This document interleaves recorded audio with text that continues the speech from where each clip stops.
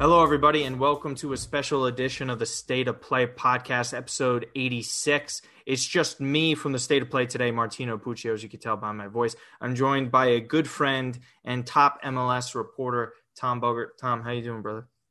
I'm doing good. How about yourself? Thanks for having me. Not bad, not bad. Season's winding down in Europe usually means the MLS is starting on up. So obviously MLS season's very different. It's within a calendar year for all of our European listeners. If you don't know that, opposed to starting in August all the way to May, like most European leagues do. So Tom, I got to say, just to recap the end of last season a little bit. Last time we talked, it was in October. We were talking about some of the top talents that were coming out and that could potentially move to Europe. And you 100% hit the nail on the head when we were discussing this one former NCAA player, Daryl Dike. I mean, it's like, okay, he was doing well with Orlando City, and then all of a sudden you just see him transfer over to England, and now he's just one of the better players in the championship. And it's just, he's taking the world by storm. He's taking the world by storm so much so that I'm already seeing AC Milan fans that follow me asking if Daryl Dike is going to come in to replace Ibrahimovic in the summer, which is just insane, the trajectory. So kudos to you for shouting out that one. So, I mean, did you expect it this soon, though, for him to be making this sort of leap? No. I mean, if we were talking in October and you said, hey, theoretically, do you think he could play at Barnsley? I would have said, yeah, that's really random. I don't know why you would ask that, but yeah, I think he could play there. I wouldn't have thought that he'd be doing what he's doing. And it's made all the more impressive to me that it's worth reminding he transferred or he was loaned in during the dead of his off season. He had last played a game for Orlando City in mid-November when they got eliminated from the playoffs. He went to 2 U.S. national team camps. He got hurt at the first one, so he didn't play any games, but he was still training, of course. And then he makes his full senior national team debut. 2 days later, he's posing with a Barnsley jersey with, a surprise move. And again, like this, it comes from the dead of his off season, jumping into the middle of the championship season, one of the leagues that is like the most chaotic in the world alongside MLS. Like the fact that he's been able to come there and just hit the ground sprinting. He didn't have this goal record in MLS. Like he was super impressive. He scored, I think, 8 goals off the top of my head. He had scored like 8 goals in 800 minutes so far with Barnsley. It's just insane. And it's so cool to watch this trajectory just continues to skyrocket. Like, yeah, I mean, there's really not much to say about the leap that he's taken. I think the only stats you could really pull up for NCAA was just you get his Virginia stats and it just says he has 5 starts, but he scored 5 goals in 5 games for them. Like the difference in quality in playing in the ACC all the way to the championship, and you're talking about in 24 months, like that just never happens. It just simply doesn't, because all the top talents over here, now they're starting to come up as like young teenagers. And I think it's a real valuable thing for a lot of the naysayers about the draft and all of these kids coming out of college and saying, oh, they're never going to amount to anything. They're just going to be accountants or work a normal 9 to 5. But now we have a guy that's in the championship, and it's got to change a lot on its head on top of, what everyone's been doing with Red Bull and Houston's been great with their youth teams as well. But now it's kind of like, okay, now we don't really have to forego and ignore the draft or certain people in general, just the eyeballs towards it. Like everyone loves to be on the wave of who's going to be the next superstar, especially with Team USA, right? Because there's been a ton of talents coming out. Now I just think this helps MLS so much because again, like I'm saying, like if you could have one Daryl Dike, you have to imagine there's a lot more than that out there because there's thousands of student athletes in America. And then just on top of it, just the teenagers as well. Just do you expect more to come out of the draft like this, or do you think he's kind of more of like a fluke at this point? Not to say it's a fluke because he's worked towards this, but kind of an anomaly. Yeah. Anomaly is probably a better word there. But a Yeah. quick housekeeping item, just because after you said it, I was curious because he was at Virginia for 2 seasons. He had 15 goals in 36 appearances. And again, he wasn't a consensus top pick. But again, it's just so crazy. Pour one out real quick for not just the teams that passed on him, but not just that Miami took a forward instead of him, but Miami had the number 1 and number 3 pick. So they passed on him twice. And It's like what the they're missing T-Wolves, man, with Steph Curry. They took exactly Johnny Flynn and Ricky 2 point Rubio. guards. So pour one out for Miami for that. So they're missing out on somebody who's going to get likely sold, at some point if Orlando don't drop the bag here, something for like $15 million, $10 million, which is wild. That's not something that you can expect from the draft. But some people who look at the draft and just categorically look and say, there's no value, there's no good players. Mm-hmm. There's absolutely nothing we can do with this. The only team that are allowed to do that is the Philadelphia Union, just because I've talked to enough people there, and it's like, look, it's not any disrespect to the draft itself. It's that we put so much money into our academy, and we have so many talents that we want to give shots to. We don't want to use roster spots on draft picks. And that's fair enough. But there's some other clubs like the Red Bulls, FC Dallas, who have really great academies who still use the draft. So, it's obviously ridiculous to assume that you're going to get a $15 million player that's sitting there at number 5. But then you can still get really, really useful players. Like in the same draft, the guy who was picked directly after DK was Henry Kessler. He was outstanding for New England in his rookie season, and he was, fulcrum with the U23 national team in Olympic qualifying. The second overall pick, Jack Mayer, to Nashville. Everybody I've talked to at that club over the winter says he's going to break out this season. Just you watch. This dude's a talent too. So look, if you're picking 18th, you're probably not going to get a starter. But particularly if you're picking in that top, 5 to 8 range, you can still get a talented contributing player. And even sometimes you're going to get somebody Henry Kessler is somebody that could be repeated, a day one starter at center back. Again, I wouldn't expect too many Daryl DKs to keep slipping through, but the country's so huge, man. You can't have every single pro level player at an MLS academy. It's just not feasible. Yeah. Which is so true, because I think a lot more people now within our country are really just seeing all the different avenues that you could go down, because it just doesn't have to be the academy. Like you're saying, okay, sometimes it takes some time to just go where you need to go and grow as a player. There's a little less pressure, right? Because if you're an academy player, I feel like you have a lot more weight on your shoulders with that, because there's a lot of expectations for day one, and there's a lot more examples, I would say, recently of players having so much success from that aspect. But I mean, yeah. So we'll move on a little bit to try and preview this season in a vacuum. So I guess we could start with the Canadian clubs first, and then we'll head on to South Beach again in Miami, because it's a real interesting one there, especially the recent picture of Higuain that came out. That just is, I don't know if you saw that one or if anyone has. He looks unrecognizable at this point.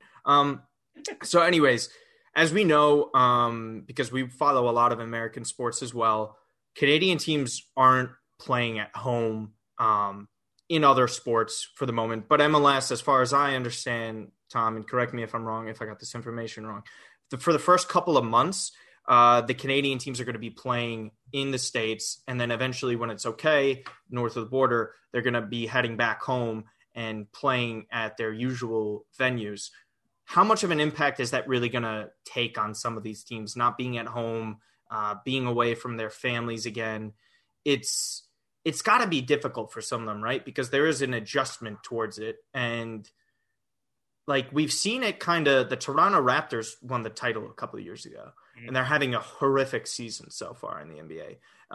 The Blue Jays are doing kind of okay so far. It's way too early in baseball to make any sort of judgment, right? And they played 60 games last year, and no one really takes that season seriously. So there's not much to go off of. So what do you kind of expect from this? So, yeah, you have it right. It's kind of, they're starting in the United States right now, and after, I think it's 6 weeks is what everything's booked for right now, and then it's TBD. The Athletic just put out a really good piece that I was only able to kind of peruse through, and Sam Stejskal said that, the likely expectation is that they're not going to be able to, be home for like normal until, August. And that's just straight up brutal, man. I mean, the obvious one that we look at because we see it is the game day stuff. And it's like, oh, they're not at their own stadium. Like, this is weird. They can't have fans, or even just the familiarity of being in their own home locker room and the familiarity of everything at their own stadium. So that's obviously a disadvantage. But the most important part is they're living out of a suitcase in a hotel for weeks at a time, not being with their families, not being in their normal routine, not being in their normal environment. It's just, really unfortunate. And like, it sucks so much. Like, I couldn't possibly imagine, again, just living out of a suitcase in these times, more so than anything else. And it's just, though the mental wear and tear that goes on, really is difficult to measure. Mark Dos Santos, the head coach of the Vancouver Whitecaps, and same thing with Greg Vanney, the Toronto FC head coach, former Toronto FC head coach, were saying it kind of after their season ended because they didn't want to sound like they were making excuses, but they're like, you guys have no idea the toll this takes and how difficult this is. And they were both really quick to say, I salute my players to everything that they've done, all the fighting that they've done to get through all this. Like, I'm not sure that the general fan, or even somebody who's, air quote an insider like me, I can't really appreciate it. And like, I think that this is just something that, not enough people are taking into, full consideration. And again, myself included, it's just easy to be kind of out of sight, out of mind with this, but it's just really, really unfortunate. Yeah. And not even to boot, they had the CBA issue going on as well prior to last season. So, there's just so many there's so much outside noise for a lot of these players that a lot of people just don't understand. I would say with a lot of casuals, for instance, because they don't realize, like, not only are these guys not getting paid as handsomely as you would think, they're in conditions in our current day and age that are just mentally wear you down. And there's just no doubt about it. And I think you could see it within a lot of players as well. So hopefully they can make that adjustment, and hopefully 6 weeks could be the minimum, but you never really know these days. So best of luck to all the Canadian teams there. So we'll head down to South Beach. Headlines, I guess you could say, is probably the best word to describe Miami so far. They bring in Phil Neville, buddy of David Beckham, former English women's national team head coach for a few years. Again, you can't go off of what his brother did in Spain, because that was just a disaster. He was on the coaching staff a little bit.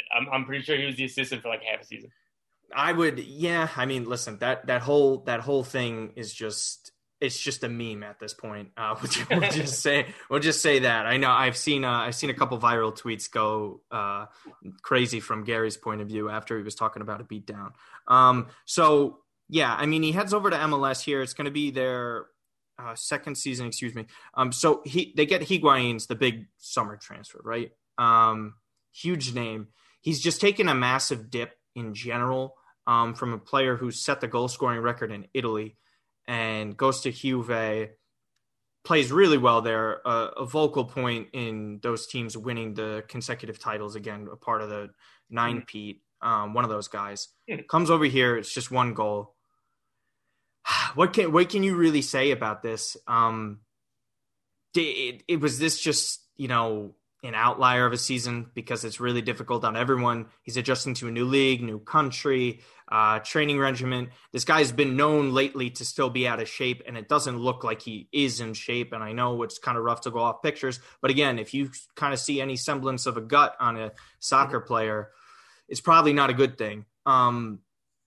What kind of player does he have to be for Inter Miami to do anything this season? He's got to have at least 18 goals at minimum, in my opinion, considering the type of player he is.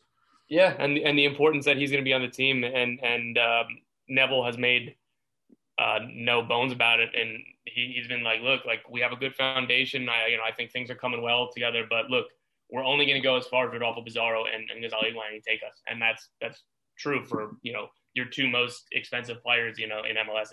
If they're both bad, then there's nothing you can do. So, look, last year he was disappointing, but he passed the eye test for me enough. I'm not going to give him too much crap for a missed penalty. That happens. Like, I'm not going to give him too much crap for a couple of other things. Like, he was moving. His movement was good, I thought.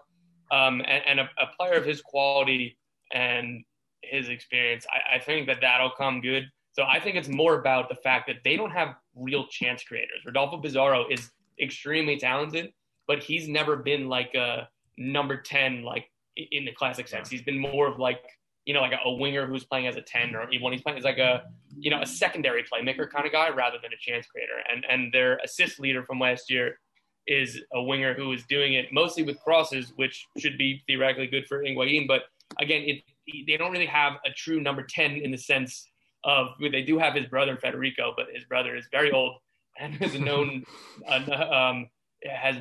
he had a torn ACL a couple years ago. And while he can still do it in moments, he's obviously not a starter or like the MVP level he was, 7 years ago in MLS. So I'm less worried about Higuain himself and much more worried about the chance creation. So, we'll see what, the tactics formation, we'll see what, the tempo looks like. And I think if he's getting a baseline of chances, if this team's creating chances, I think he'll be fine. But, as you say, he wasn't great in front of goal last year. And so while right now I'm giving him the benefit of the doubt for all the reasons that you laid out, the leash is shorter. But for right now, I'll go with optimism on his front. Yeah, and only 33. It's going to be his age 33 season. He's not turning 34 until December. So he's not like somebody who was like a pace guy to begin with. Like it's not like he was, horrifically slow. But it's like the same way when Ibrahimovic came here. It was like it didn't matter how old he was because and when he went back to Milan, it's the same thing. He's not somebody who's regularly running in behind or like relies on pace and agility. Like he'll still be able to age well, I think. Yeah, if you just get into good spots for him, because he's actually pretty underrated in terms of hold up play as well. Yeah. Because everyone just looks at the numbers that he put up. He was really great in hold up play too. Because listen, 26 assists at Napoli as well, on top of the 91 goals. Like it's really impressive for just a guy who was considered a number 9. So I think if they get that, like a good version of him, I think the expectation has to be around 25 goal contributions at minimum. So that's just a standard for a guy like that I have. And particularly when you have MLS, which counts secondary assists, so that he should get at least a handful of assists. If for no other reason, then he's, I think, again, as you say, underrated for his hold-up play, and he should be the focal point of every attack. So if there's a goal, it'll likely be either him or within 2 passes from him. Yeah. So again, boom or bust, but I guess, he's used to that kind of pressure. So we'll see what version of him pops up. Another guy who's pretty much a legend, definitely on this side of the world, is Chicharito. He had a massive move. Like this was just, if you could say if Chicharito was coming to MLS, to any fan in general, whether you follow the league very closely or if you're just a casual, the first name that would probably come out of your mouth is LA Galaxy. That's where he went. Again, not a season worth noting. He's been on the record just recently saying he's more motivated than ever, and he was pretty much embarrassed, is basically a way to put it, about what happened last season. 2 goals. His fellow countryman plays for his city rival now too, for LAFC, Carlos Vela. Again, what is the expectation for a guy like this? Because it feels like, again, much like Higuain, if you're not putting up big goal numbers or contribution numbers, it kind of comes off as a massive disappointment and failure.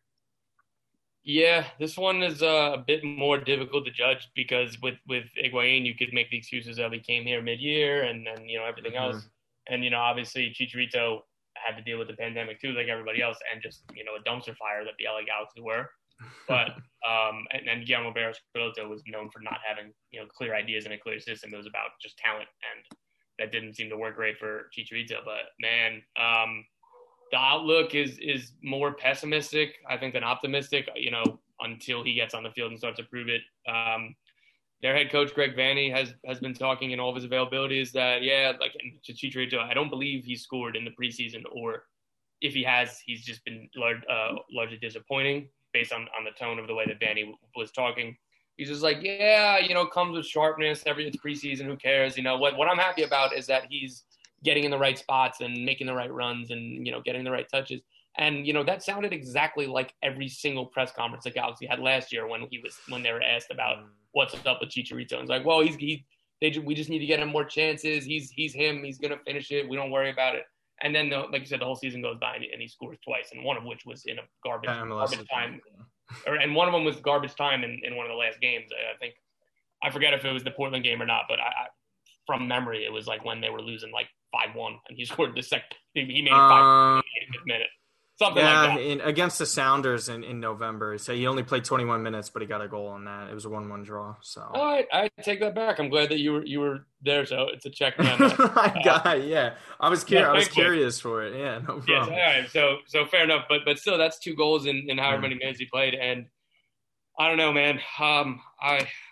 I do back Chicharito in the sense that at literally every single club he's been at, he's scored goals within X amount of minutes. It's just, every single club he's been at.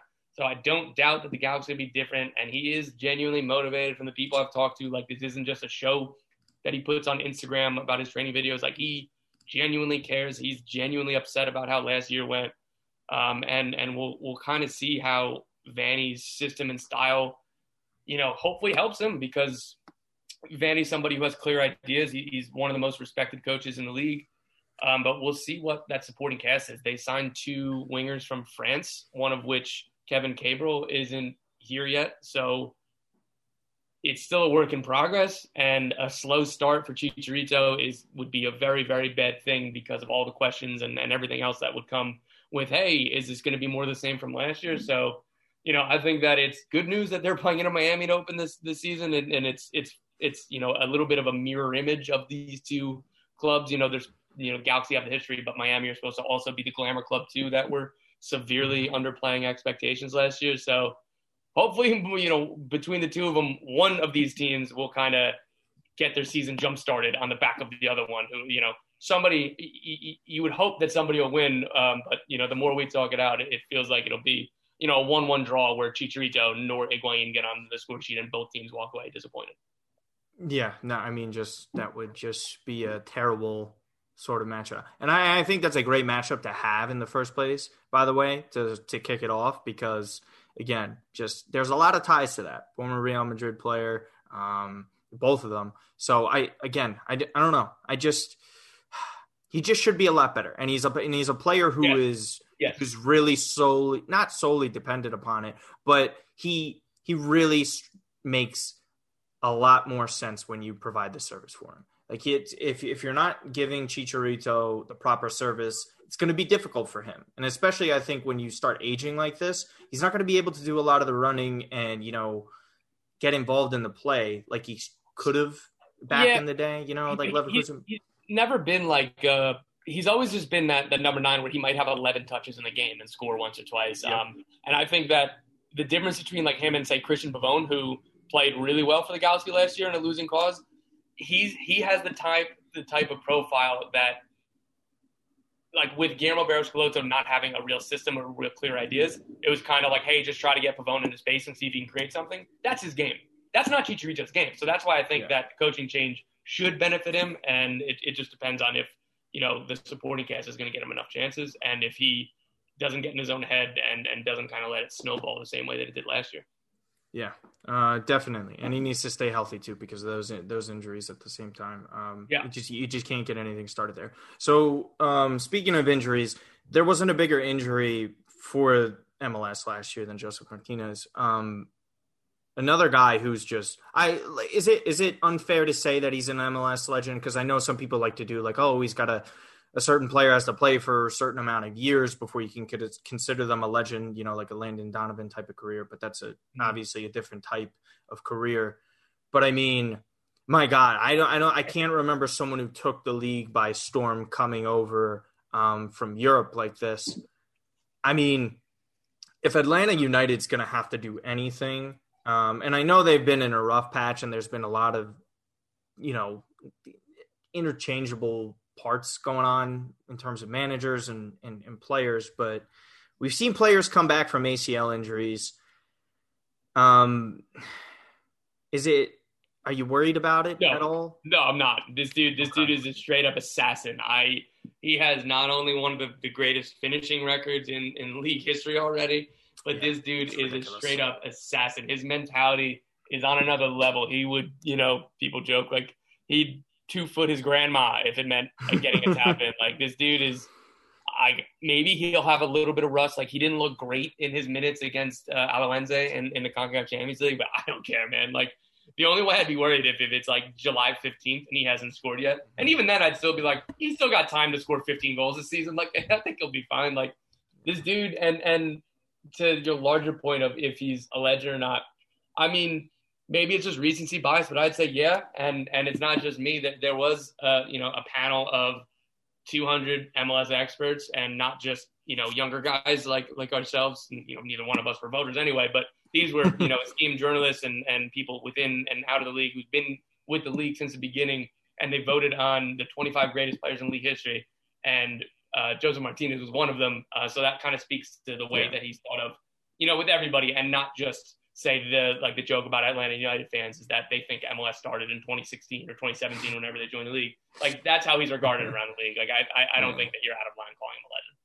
Okay, good. Because I was calling Luka Doncic a legend because I have an affinity for Luka Doncic, if anyone doesn't know that. So I've been on that kid's like, he's just unbelievable. But that's a different sport, obviously.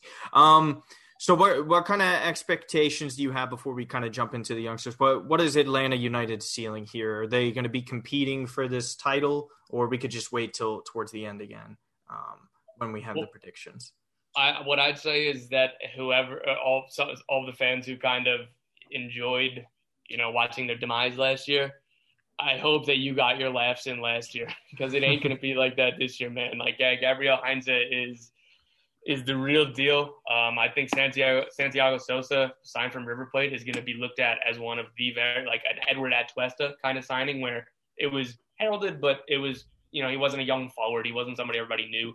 I think that dude's going to be awesome in MLS. I think that he's going to be the fulcrum of everything that Heinze wants tactically, and he's just super talented.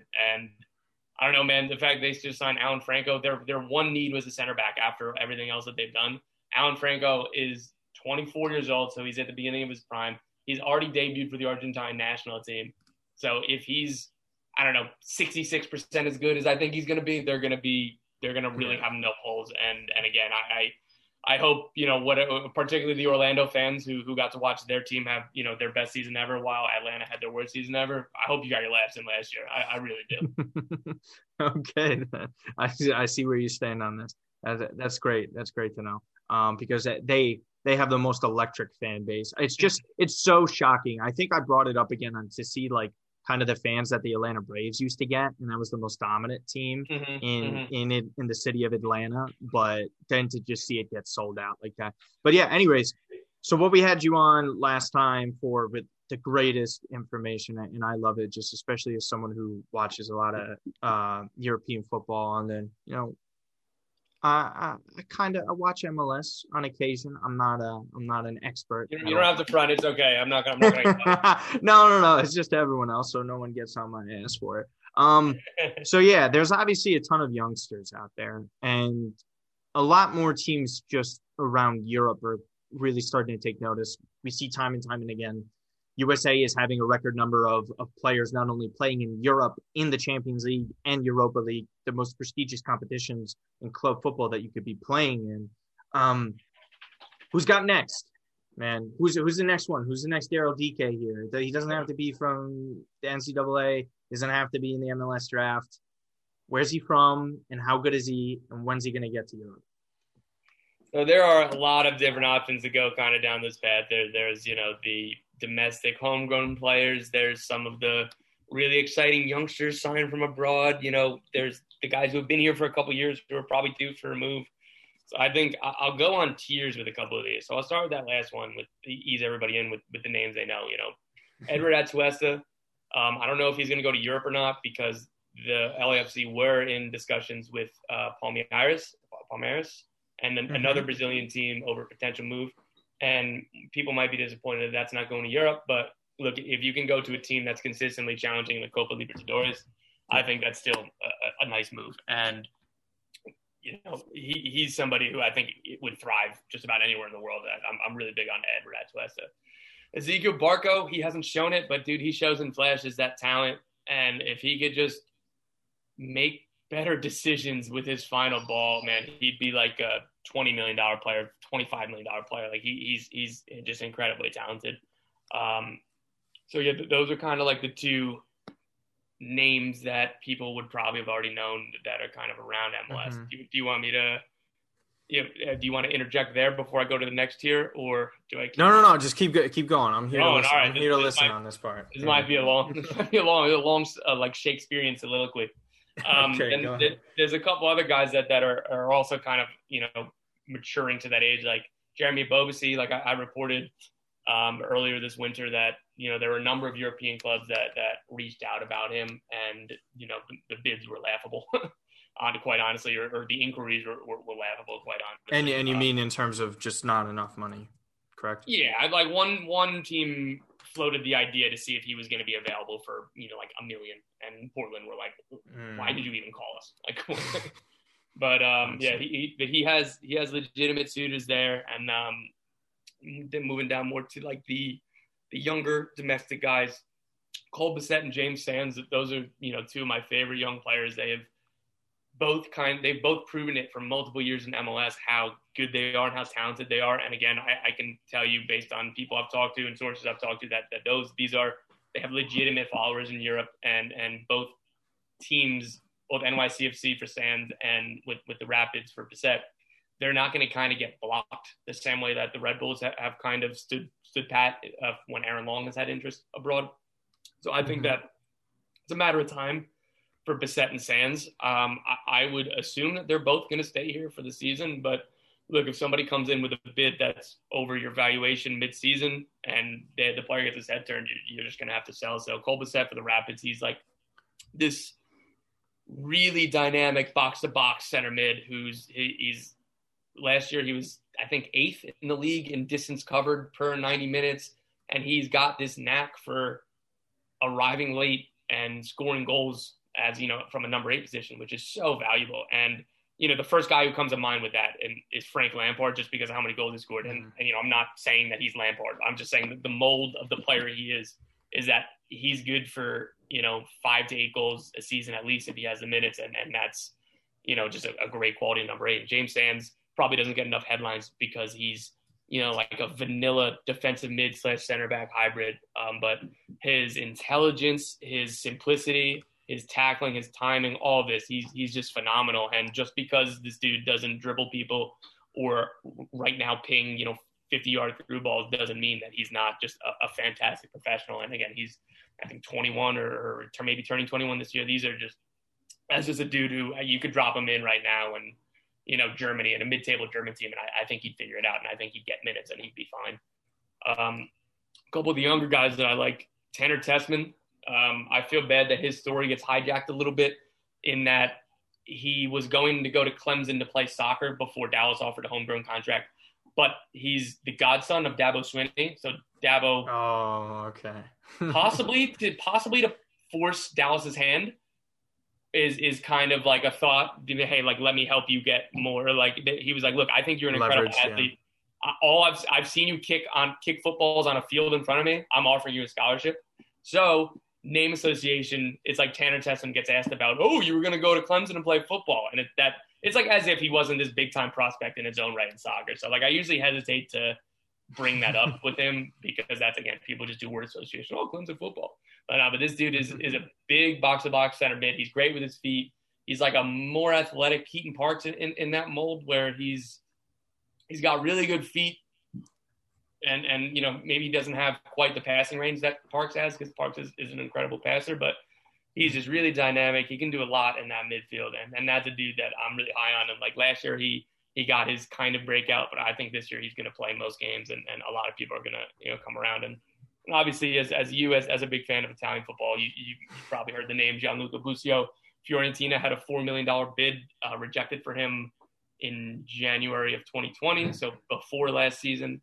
And he kind of flashed positional flexibility.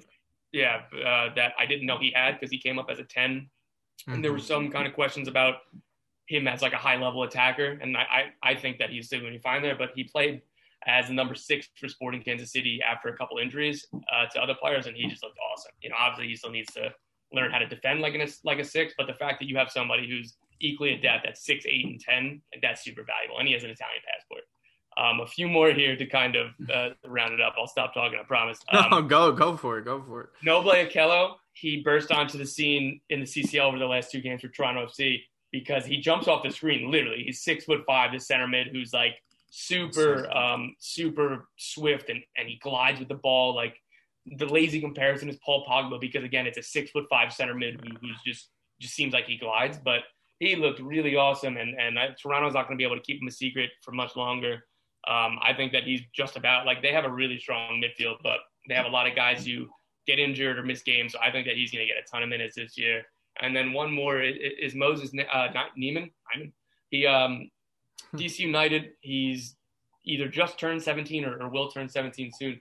He was highlighted by the Guardian as one of the top 50 prospects in his age group. I think 2004 or 2003, which is wild. I can't get used to that stuff. Yeah, it's insane, really right? weird. Yeah. But yeah, so he was highlighted in the same article as like Ansu Fati and there's a couple European guys who have broken through who are like the top of the top talents. Jude Bellingham, probably. No, I think he's a little younger than Jude. But that kind of pedigree, he was on that list. He was, I think, the only American on it. And again, he's a big time prospect. A ball playing defensive midfielder. He's on the shorter side, but it's like in his 500 minutes last year, his IQ was just wild for a 16-year-old, and he was able to kind of work around the fact that, again, he's pretty small for to play at that position, but he's somebody I'm really looking forward to getting minutes, particularly with their head coach Hernan Losada. It's his first year in MLS. He's the youngest head coach in the league. He's only 36, and when he left his Belgian club Beerschot, not only did he leave with a high reputation because he took this team from the second division, they weren't supposed to get promoted, he got him promoted, and when he left, they were in the top half of the table against all odds. Kind of, it wasn't just that they were sad about losing somebody who had been successful. It was like this dude was his teams were so entertaining. We're mad with losing this guy. So if he can do that with DC United, I'm super excited to see what Moses can do. Well, that's a hell of a lot of names, Tom. So that's great. A lot of things to edit and cut up and for videos.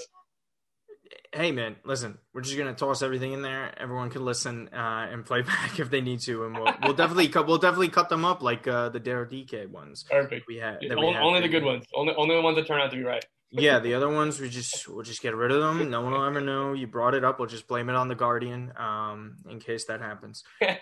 So let's get into some of the questions you got. Funny. So we'll just explain to a couple of people.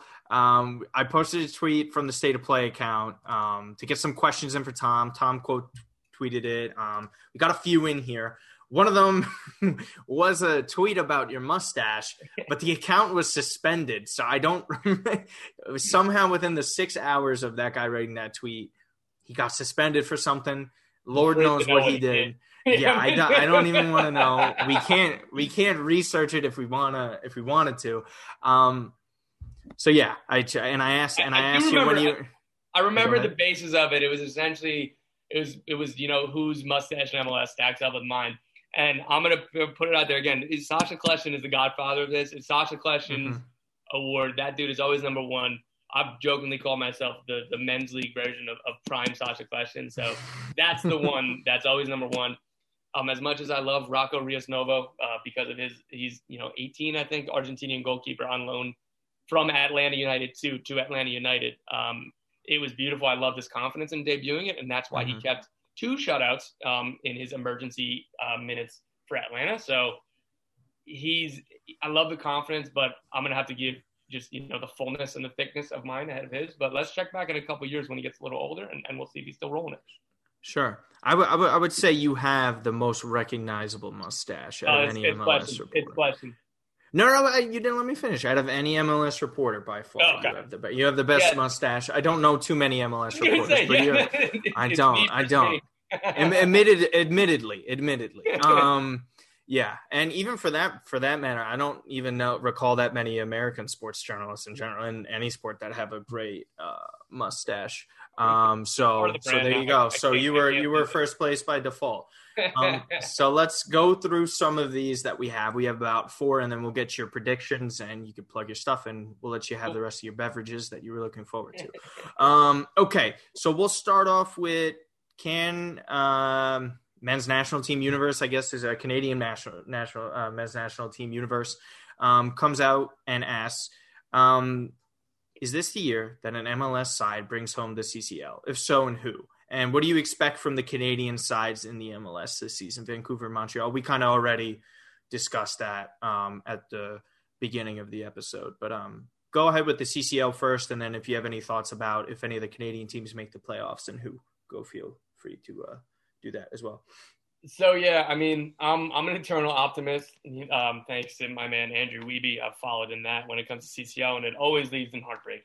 And that's what's funny about how well we're going to have. Every single MLS team has advanced unless that somehow Columbus blow a 4-0 lead against a Guatemalan team tonight, which is just not going to happen. I was going to say, don't say Honduran anymore because the ruffles a lot of feathers over here in the States now after what happened. That's also true. I forgot about that. But yeah, Guatemalan team anyway. So it was incredible how well they did.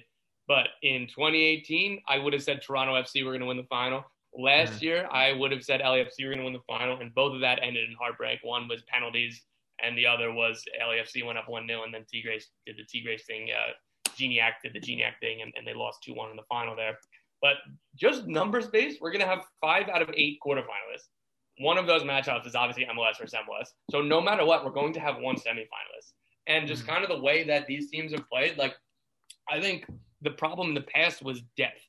And Portland and Columbus in particular are just as deep as some of these Liga MX teams, which is not something that you could really say ever before in MLS. So that's a credit to their roster building and a credit to them making the most out of the mechanisms available to them. That being said, I'm just going to say yes because, again, I'm optimistic. And if you had to pin me down, I would say that it's going to come from the one side of the bracket is it's Portland versus Club America. And if Portland win that, then it would be an all-American semifinal. So, Portland, Atlanta, Philly are on that side of the bracket, and I'd feel all right about that. I think Columbus are the best team in this competition, but they're almost definitely going to play CF Monterrey, who are giants in Mexico, and that is a very difficult team. But if Columbus gets past that and gets to the semifinal, man, I can see them winning this too. All right, then that's eternal optimist Tom for the CCL. Canadian team making the playoffs? Yeah, I definitely think Toronto will. I'm high. I don't think Montreal will. They're perennially picked to either finish last or second or last in the East. And Vancouver, I'm higher on than most people. And I do believe if they sign a DP number 10, like they've been saying literally for 8 months now, and they haven't done it, but if they sign one soon, then I think that they can be a playoff team. It just depends on that and the fact that the Western Conference is a bloodbath. So I like Vancouver. Not sure if they're one of the best 7 teams in the West right now, but I think Toronto are definitely going to make the playoffs. Okay, Toronto, juggernaut. So there you go. So does anyone break the MLS points record this year? This is from William Reed, by the way. He says, following the 3 consecutive record-setting seasons from Toronto, Red Bulls, and LAFC, prior to that mess, that was 2020, ?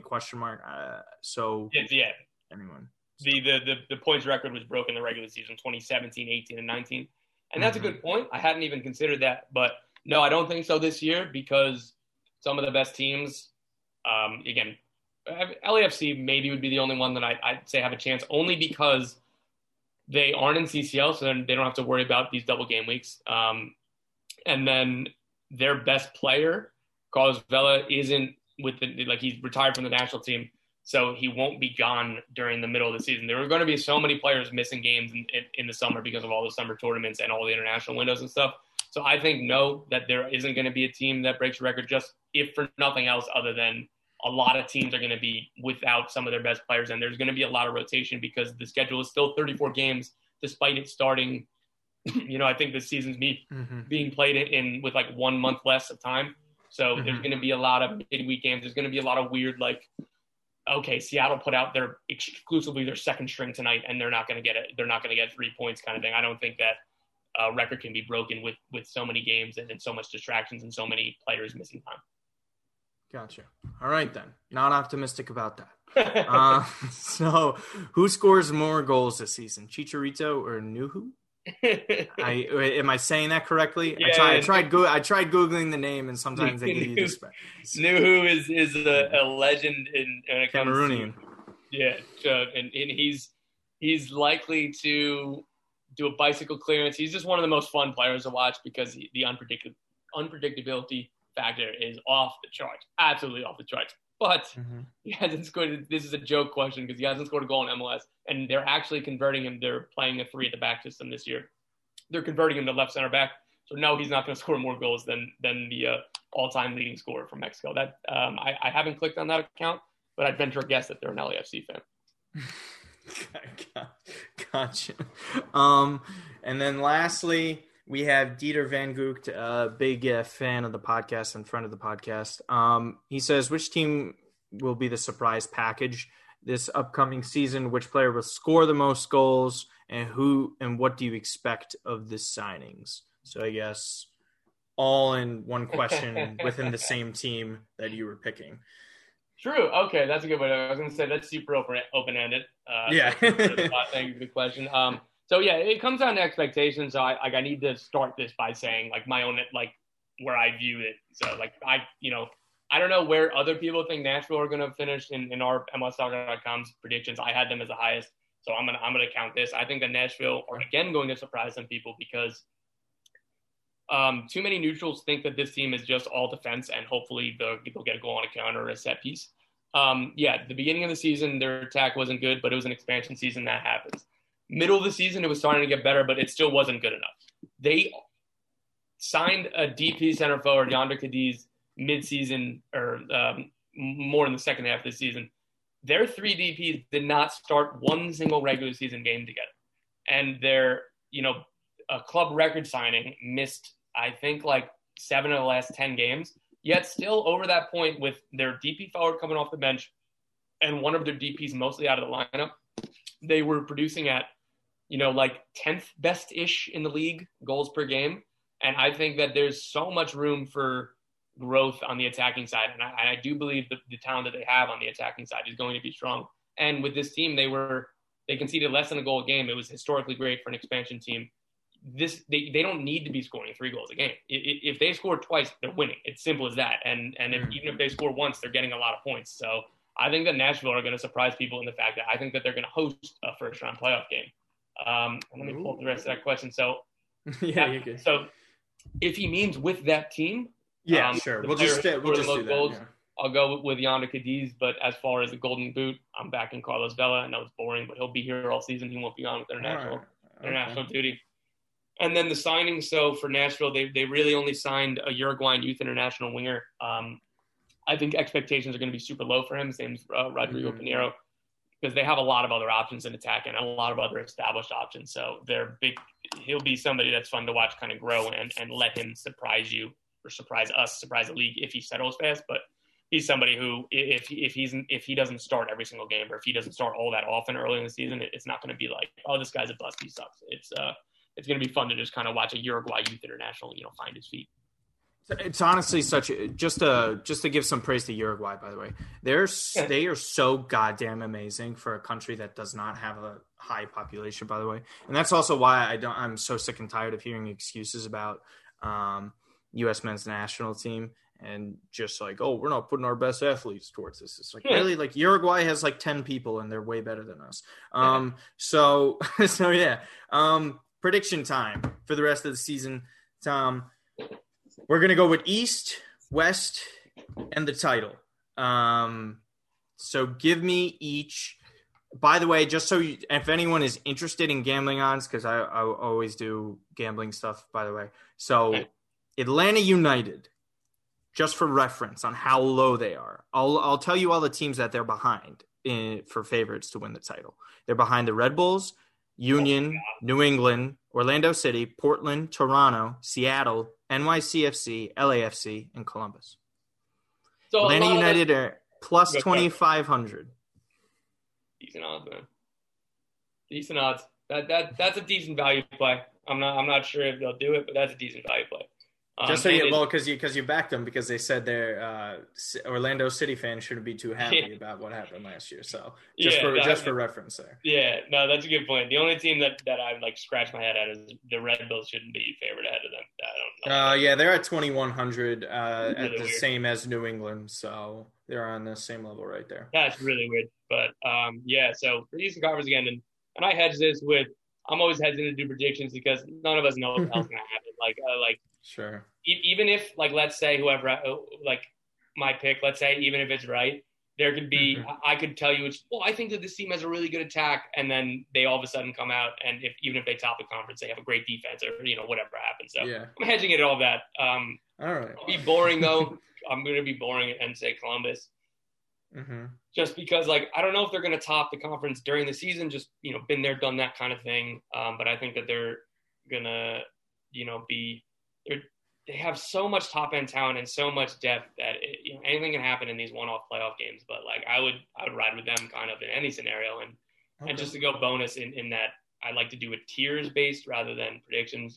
I think that do whatever the hell you want, man. Go ahead. Yeah. So I'm making a pick. It's Columbus, but my top tier I think would be Columbus, Atlanta, and then a half tier down would be like New England and Philly. Like I think that those are. The best bets to come out. And maybe so none of the tri-state area teams. No Red Bulls, no NYCFC. You're off on that. We'll see what NYCFC do over the summer with transfer news, but as of right now, not yet. Who? I mean, listen. Fact of the matter is, they got to get in a real stadium and not play in a Yankee stadium. That's and half their games at Red Bull Arena again this year, which is just brutal for the fans. You know what? No, I have no comment. We'll just keep going. It's been all that one's been all played out anyway.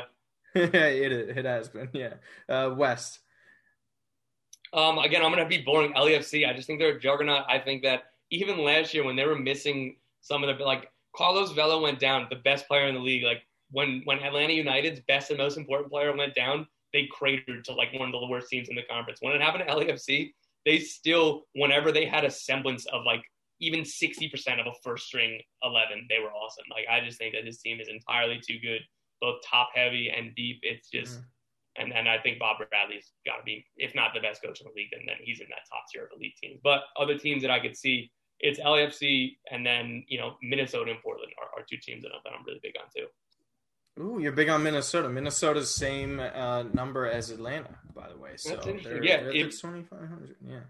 If we recorded this 10 days ago before they had signed Juancho Babila, a striker from Boca Juniors, I wouldn't have been because their current striker is Juan Agudelo, who has he was there. Man, do I remember him. He has legitimately never scored double-digit goals in MLS. Like, that is so ridiculous. That is so ridiculous. Like, just to even like think about it, because I remember when he was playing over here for Red Bulls. I thought he was going to be the greatest player ever. Bro, I thought he was going to be an MLS legend, man. Me too. Youngest goal scorer in U.S. history at the time, and then he just I don't know. It's unfortunate, but I thought that their plan was going to go into the season with him as their starting center forward, and I was going to be really disappointed. Well, but there you go. They're not. Yeah. So LAFC versus Columbus in the final could be a guess. Who would win in that scenario?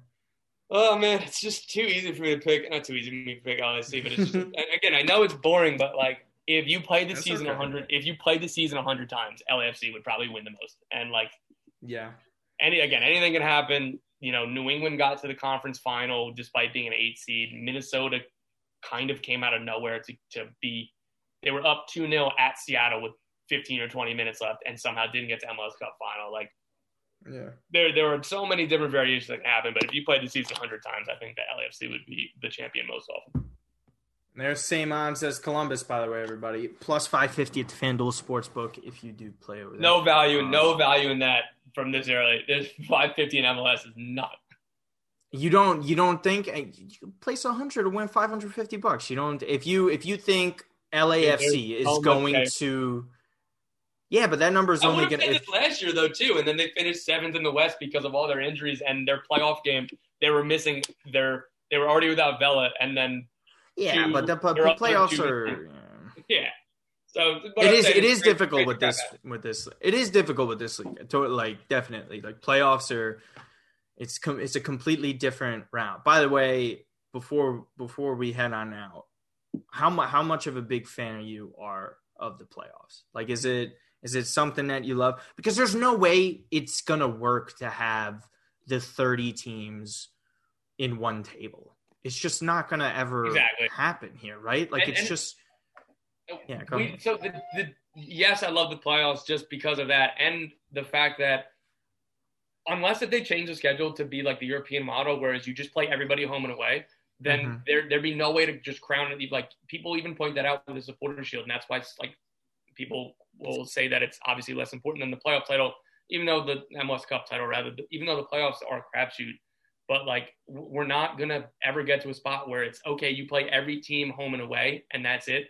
Because, like you said, we're about to be at 30 teams in a few years, and that's what, like 58 games. Like, that's and the geographical aspect of it. Like, people forget when you're in Europe, you're not traveling that far. Like, you could take a 40-minute flight, and you're in like from fucking Portugal all the way to France or whatever, right? And then we take a 2.5-hour plane ride. It has to take us all the way to Miami from New York. Or it's actually even longer. It'll probably be like closer to 3 hours, right? So like that alone, like the difference is insane with the geographical standpoint. Like, the traveling is just nuts. Like, you go from New York City all the way to LA. Like, come on now. Like, that's like a lot of Argentines come to the league, and the Argentine top division. I forget what the exact number is, but it was something insane. Like, 15 of the 20 teams in the top flight are within the Buenos Aires area. So like, these Argentines, like, they almost always take a bus anyway, but they're like literally not even leaving their city. Yeah. And then they come to MLS, and like, you come to Chicago, and it's like your closest game is like a 3-hour drive. And it's like, what? Like, that would be the longest road trip of the season if they were back in Argentina. Like, it's crazy. Like you said, people kind of don't really understand, like, holy crap, like, this is a really different experience to people coming to the league. Yeah, and on top of, if big markets suck and they end up like losing with the whole structure of it too, like, the worst teams are getting the best players. It's not just like the academy aspect, solely the academy on top of the transfer. But anyways, that's a different conversation for another day. I guess too. Yeah, of course. Yeah, podcasts too. Tom, thank you so much. It's been another great time. We've almost been an hour. So I was discussing with the boys, we're just gonna have this as its own episode instead of a full, just part of an episode. So obviously, it's been so great. Tell everybody where they could follow your work on top of the people who already follow you, and Europeans who might be interested in following the MLS. Tom, I think I called you the Kylian Mbappe of MLS reporters, like the best young MLS reporter around. And you told me that was ridiculous, but I just kept saying Ball pond. It's true. It's true. Just take it and shut up.